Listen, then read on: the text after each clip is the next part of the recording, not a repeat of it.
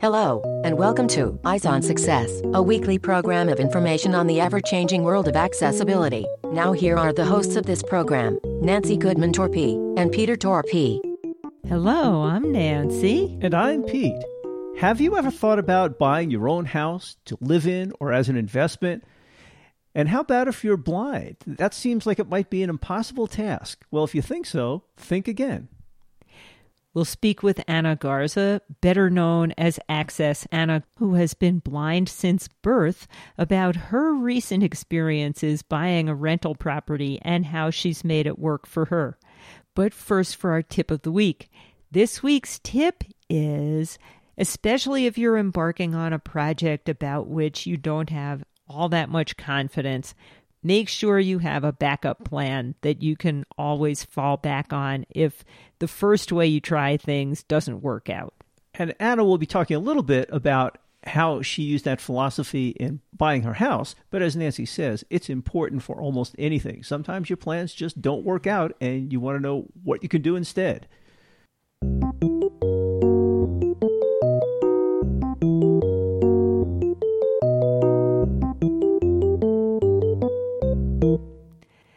Let's start by meeting Anna and learning about some of her other interests besides home ownership.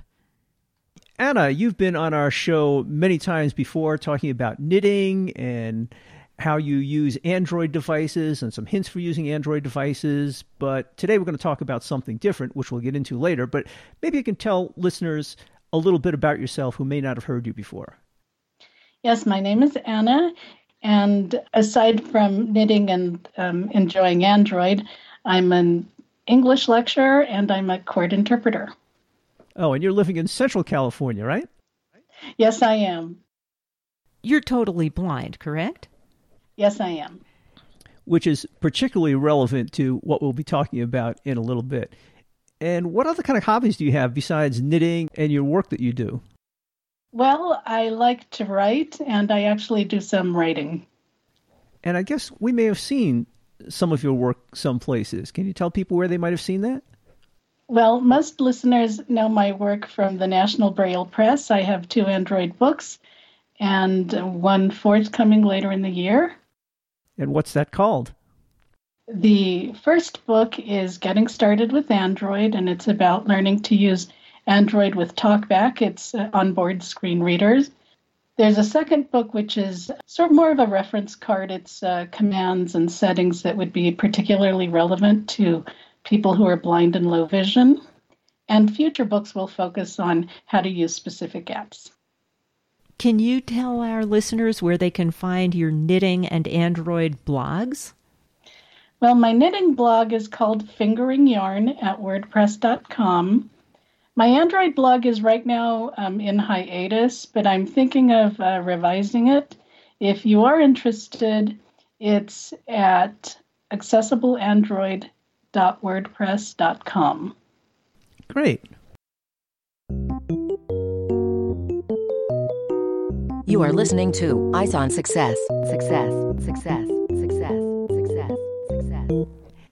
This week's focus topic is Anna's experiences purchasing a house to rent out. So today we want to talk about something a little bit different, and you contacted us after hearing our show about moving ourselves cross-country from New York State to Colorado, and you said that as a blind person, you just bought a house yourself. Can you tell us a little bit about how that got started? I sure did, and it was quite an adventure. I'd been thinking about retirement, and I realized that the retirement I had was going to be okay, but I'd have to do a lot of budgeting. And so when I was growing up, my parents always had a rental property, and it was really helpful because they did seasonal work, and having the rent come in during off seasons really helped the family out a lot. And so I thought maybe I would buy a rental property to supplement my skimpy retirement. How did you find the right house to buy? When I started in a very low-key kind of way. There seems to be some sort of movement or activity right now where a lot of houses, especially older homes, are on sale. And so there were 3 properties on my block that were on sale in the last 6 months. And I decided I was going to try to buy one of them because that way the house would be close and I know what the neighborhood is like and I could walk down there and talk to my tenants and blah, blah, blah. Oh, that's quite an advantage, being close to the place that you're renting. When I was in Rochester at the age of 30, I had a very similar experience, being blind, and my rental property was very close. I actually bought a duplex. I lived on the upstairs and rented the downstairs. Oh, wow. Well, I think we're on the same wavelength. So what happened was my dream of, buying a house on my block did not work out for, many reasons. But the property I eventually bought is a duplex. And I think part of the reason I like it is that I can imagine living on one side of it and hanging with my tenant on the other side. That could work out pretty well if you have some friendly tenants. Well, you do get to pick your tenants, but sometimes there are surprises. Well, yes. But you do have some influence over which tenants you pick. Yes. And so I do have interesting tenants. So we will get to that chapter in the saga soon. I had been thinking about buying this property, but I was really nervous about it. And one of the things I was nervous about is that my employment is not official. I mean, I'm a court interpreter, but I'm freelance. So I have really busy months and I have slower months. And I'm a lecturer, but I'm usually hired on a semester or annual basis. That probably makes it interesting applying for a loan. Yes. And so that was one big scary part. And another big scary part is the literal application process, the filling out of papers and photocopying of stuff. You don't want to get that wrong. Totally. And so, I've had this plan for about 5 years, but I hadn't acted on it until about a year ago when a friend of mine, another lecturer, decided she was going to buy her house. So it was nice to go through that process with her. She's not married, she's single, and I'm single as well. And so she would tell me about the things she would do. So most people, when they go look for a home, they go with their spouses. And, when you're single, you don't have that other person to help you think things through. So she would tend to go with her mom or with her brother. And she was hilarious because she's like, I'm 50 years old and there I am with mommy. But, mommy is a wise woman and she's helping me think this through. And so that was reassuring because I know as a blind person, sometimes I think a little too much about, whether I'm seen as being dependent. And, I thought, well, if I go to house shopping with my mommy, will people think it's because I need my mommy or just because I like hanging with my mommy, And so it was nice to know that other people do this too, and maybe I shouldn't be quite so uptight as a blind person. I should just relax and do what I need to do. I would guess you get more objective opinions from a friend rather than from a relative, especially a mother. When I went house shopping for my first house, the duplex that I bought, I had a very close friend at Xerox who I used to commute back and forth with and work with. And he was very handy, as a matter of fact, too. So he was a good judge of houses, their condition, and, could point out various pitfalls, what was good, what was bad. Yeah, the interesting thing about Joel was that he was colorblind. But it certainly helps having someone else go with you. Well, and it's also interesting because once I finally started shopping, my mom did go with me, because she managed her own rental property. She's got a good eye for things. So she gave me useful, good descriptions plus useful landlord type information like, wow, you're going to need to repair that sink, that kind of thing. Mm-hmm. But I also had friends who, this is the modern age, they would do the Google Maps thing or they would do drive-bys, to scope it out for me. And everybody told me something different. And so it was interesting to collect information. My dad noticed that the roof sagged. That was the only thing he noticed. And a friend of mine noticed that the fence on the south side really needed to be replaced. So everybody noticed something a little different. And that could be overwhelming because people tend to tell you the stuff they don't like or that they think is a drawback. So I had to be really careful about asking other things to find good things about this property and to figure out whether overall this is something I wanted to spend money on buying and money on repairing. So with all that conflicting advice, how did you make a decision? So my friend bought her house a year before, and she was really pleased with her real estate agent. Now, one thing I learned through this process is that it really does help to choose people who are good at what they do. And so one way to do this is to find out who your friends have called on for assistance. And so my friend was really pleased with her real estate agent. And she was really specific about why she liked him. She said that he was a go-getter, he was a problem solver, he was really clear and really quick about responding. So she gave me a lot of very specific things that she liked about him. And that helped me think that those qualities were things that I would probably want in a real estate agent. Mm-hmm. So when the 3 houses on my block didn't work out, I called him and I told him that I was interested in a property. And I told him about how much money I had saved for a down payment and what I thought I would be willing to pay for a property. And he would do weekly check-ins. He would call me each week and say, well, I've got these properties. How about them? And he would send me these things by email. And I would click on the link and you know, the link was a picture of the property. But when I clicked on the link, I would get a description. And so I was really pleased with that this was actually accessible. It was something I could work. If the stats were interesting to me, then I would send it to my friends and to my mom, you know, my real estate network, you know, and I would say, well, this one sounds good. What do you think? And they would say, no, too much work or blah, blah, you know. Got it. Yeah. Those descriptions that the realtors put for each property are kind of interesting. They tend to make every aspect of the property a positive thing. I remember seeing one not long ago where the house was really a dump, and the description said, and you're getting this house at a lower price so that you can do all of the cosmetic updates that are required and still stay within your budget. And I'm like, you know, that really means this house is a wreck, but they made it sound so positive. Well, you know, and that's the thing. It was lines like that I became very attuned to. Like the property I bought, it said, it has a newer roof, but, you know, you can always rework it, which means it's got a cosmetic piece of crap layer on the roof and it's just not good, you know?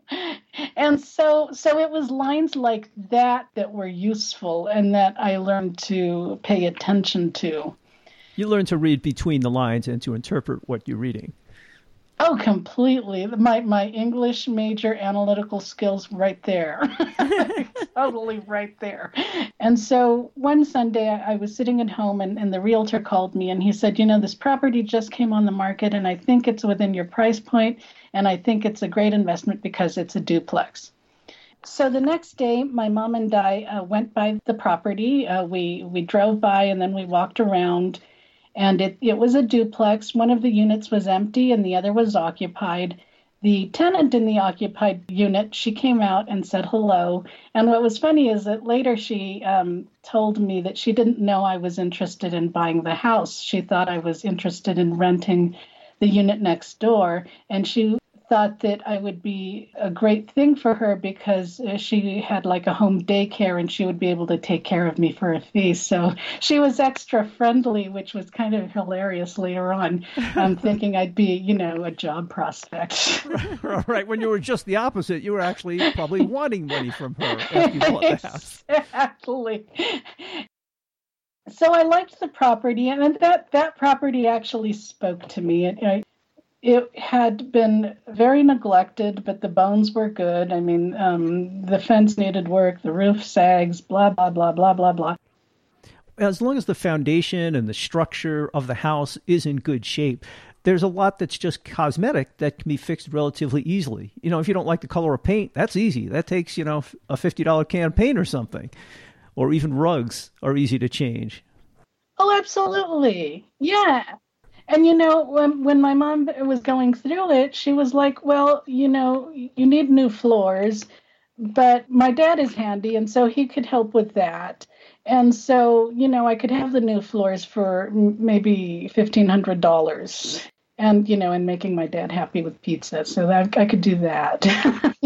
Right. And compared to the cost of a house, $1,500 extra isn't so much. Exactly. And so, it was a big decision because it did need a lot of TLC, but the bones were good and the basic structure was good. So a lot of things could be done over time. They didn't have to be done right away. So one of the things I was nervous about buying my first house was, of course, doing some of the ongoing maintenance and repairs. Now, as I said, the friend that helped pick me out, he was very handy, and he offered to do some of that. And I actually had a carriage house in the back of the house where I gave him some garage space in return for helping me with some of these chores. But I would guess that's a consideration, especially for a visually impaired person, about ongoing repairs and maintenance. Yes, it was. And it was one of the things that held me back. But yes, having to worry about the ongoing maintenance is important. And so before I started out, I knew from friends of mine that a lot of people who own properties for rent use property managers. And so property managers usually around here charge about 10% of the rent. And they collect the rent, they make sure that things are getting done, they arrange for minor repairs. Sometimes for a slightly higher fee, they'll help you find a tenant. And so I figured that I was going to try to manage the property on my own, but if I couldn't do that, then I would get a property manager. So you had a fallback position. I totally did. And having that fallback was a really good thing because I knew that, if it didn't work out, this wasn't a lost cause. It could still work out. So we actually went through several phases of who did what on this rental property. As Pete mentioned, he bought it when he was single with some input from Joel, and Joel was a huge help with all of the fix-it work in this rental property. And then Pete and I got married, and Joel got lucky, so he was off the hook because then I was available to do all the fix-it work. And of course, my skills weren't so sophisticated at that time, and it was a lot of learning by doing, but Joel was still available as an advisor. And then later, when we had kids, we didn't have the time for it anymore, frankly. And so we hired a property manager, and, it's okay to switch how you're doing it. Oh, absolutely. And, when I started out and when I first bought the property, my dad used to do a lot of construction type work. So he kept telling me, oh, yeah, I'll do this and I'll do that and I'll do the other. But my dad's close to 80, so he ran out of steam. And so he did help me with certain things, and he said he would, and he committed to them and he did them. But I knew I had to have a backup plan for that as well. So I thought, well, I have the option of a property manager. They always have lists of numbers. And I have my dad who could help me in a pinch and with, things that need to be done now. But I knew I needed to have someone else. And so again, my friend who bought her house a year ago, she had a great handyman. And so before I actually went ahead and made an offer on my property, I knew I would be calling on him. So before I took the step, I needed to make sure I had somebody there. And he's actually turned out to be really great. He's helped me with a lot. And he's also been good about giving me information. If something's beyond him, he'll say, I can't do this, but I have a buddy, or I'll see if I know somebody. And it's been good. So you mentioned all of the paperwork that's involved in actually purchasing a house. How did you deal with that? When you're working with a real estate agent, you have to fill out a lot of paperwork that says you're aware of this and that and the other and blah, blah, blah. It's this big binder full of paperwork. There's a ton of things to sign and a lot of small print. Totally. And so that was one of my fear points before this process. But what I learned from my friend going through it is that a lot of that is done online and electronically now. So the real estate agent, he sent me a lot of PDFs. Whenever I needed to sign anything, he would send me the PDF, and he would give me the option of printing it out and signing it and, scanning as an image and returning to him. Or I could use the online systems like DocuSign. Most of those are very accessible. There's usually a link that says for screen reader users. So if the file was properly scanned, you can read the PDF and sign with your initials by typing your initials or by typing your name. Now, there was one that I had to use for the insurance company, and that was not accessible. There wasn't any screen reader link, but there was an option for downloading the file. So I was able to download it and OCR it with OpenBook or Kurzweil or whatever, and read what I was signing, and then I could sign. So that was really nice. All that paperwork signing, all of that fine print, I could read it, I could sign it. I didn't have to wait around for somebody to be around to help me, and that was really a very liberating thing. And when I was working with the lender, I also had to turn in a lot of stuff, a lot of income-related stuff. And so I would take in copies of my tax returns. When I do my taxes, I put everything in a folder, and I'm very organized in that way. And so that made it very easy to find things either myself. I write little notes in Braille on stuff, or, with minimal help from somebody. So again, that was a big, scary, intimidating part of the process for me that is surprisingly easy and accessible.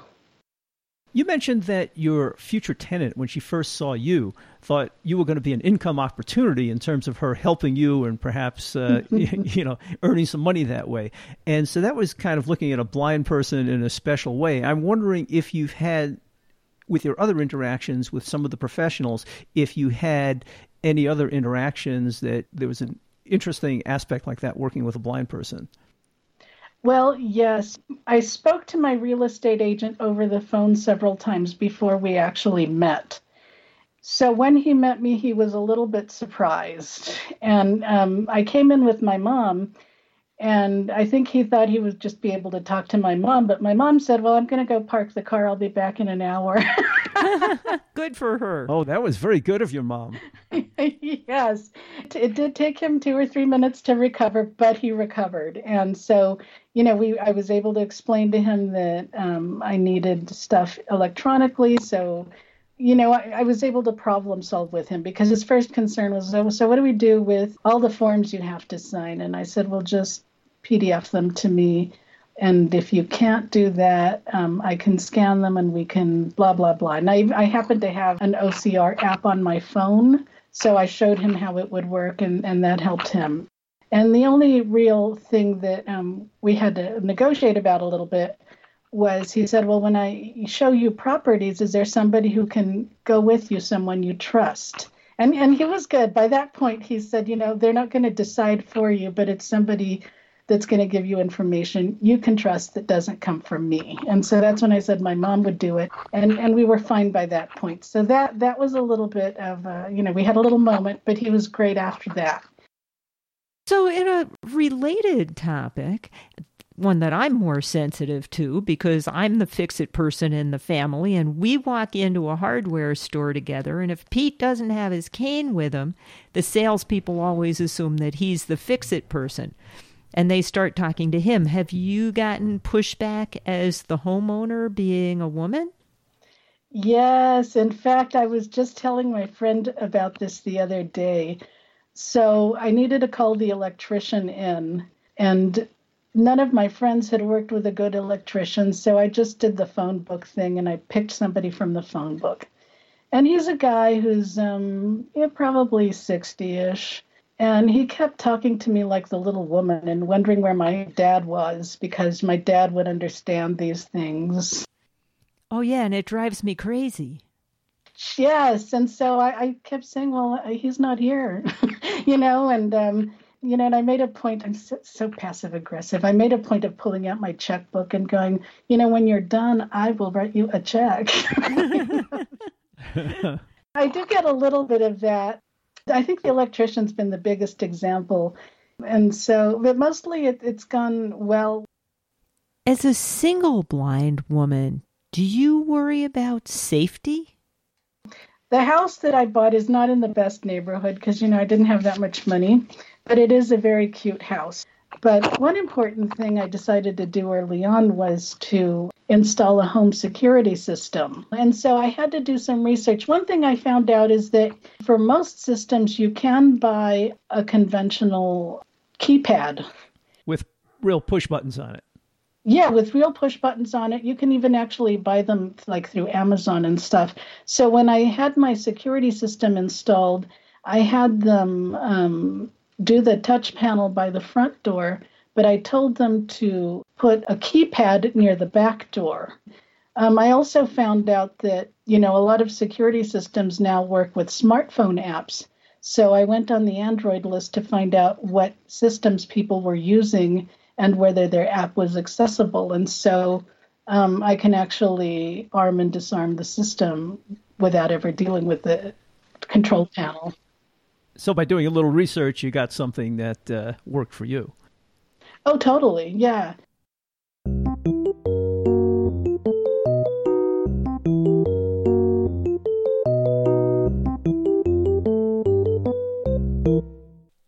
Now for this week's final item, how you can find Anna's writings and how you can learn about doing home repair projects yourself, even if you can't see. Well, about 4 years ago in episode 1325, we did an entire episode on home repair and woodworking with little or no vision, in which we spoke with Gil Johnson, who's the author of the Vision Aware Guide to Home Repair. And he talked about how it's possible for blind people to use power tools safely and how you can do all sorts of projects that you might have thought were difficult. If you have specific questions for Anna, you can send an email to her at lot.of.yada@sbcglobal.net. That's lot.of.yada@sbcglobal.net. And you can also reach her on Twitter at AccessAnna. And she spoke earlier in the program about her blog on the Android devices and also on knitting. And those will all be in the show notes, as well as information on how to get her books at the National Braille Press. And those show notes can be found at www.eyesonsuccess.net. That's it for show number 1744. Next week on Eyes on Success, we'll be talking about Be My Eyes. We'll speak with Hans-Jürgen Weiberg, founder of this useful app with which sighted volunteers describe to blind users what the camera on their smartphone is seeing. If you have any questions regarding something you've heard about on the show or you'd like to share an idea for a future show, send an email to hosts@eyesonsuccess.net or call us at 585-210-8094. You've been listening to Eyes on Success, hosted and produced by Nancy Goodman Torpy and Peter Torpy and distributed by WXXI Reach Out Radio. Browse the full archive of programs, find instructions for subscribing to the podcasts, and much more at www.eyesonsuccess.net. You can also find us on iTunes. Follow us on Facebook and on audioboom.com at Eyes on Success or Twitter at _Eyes on Success. We hope you will join us again next week for more information and updates on products for accessible living. Thanks for listening to Eyes on Success and have a nice day.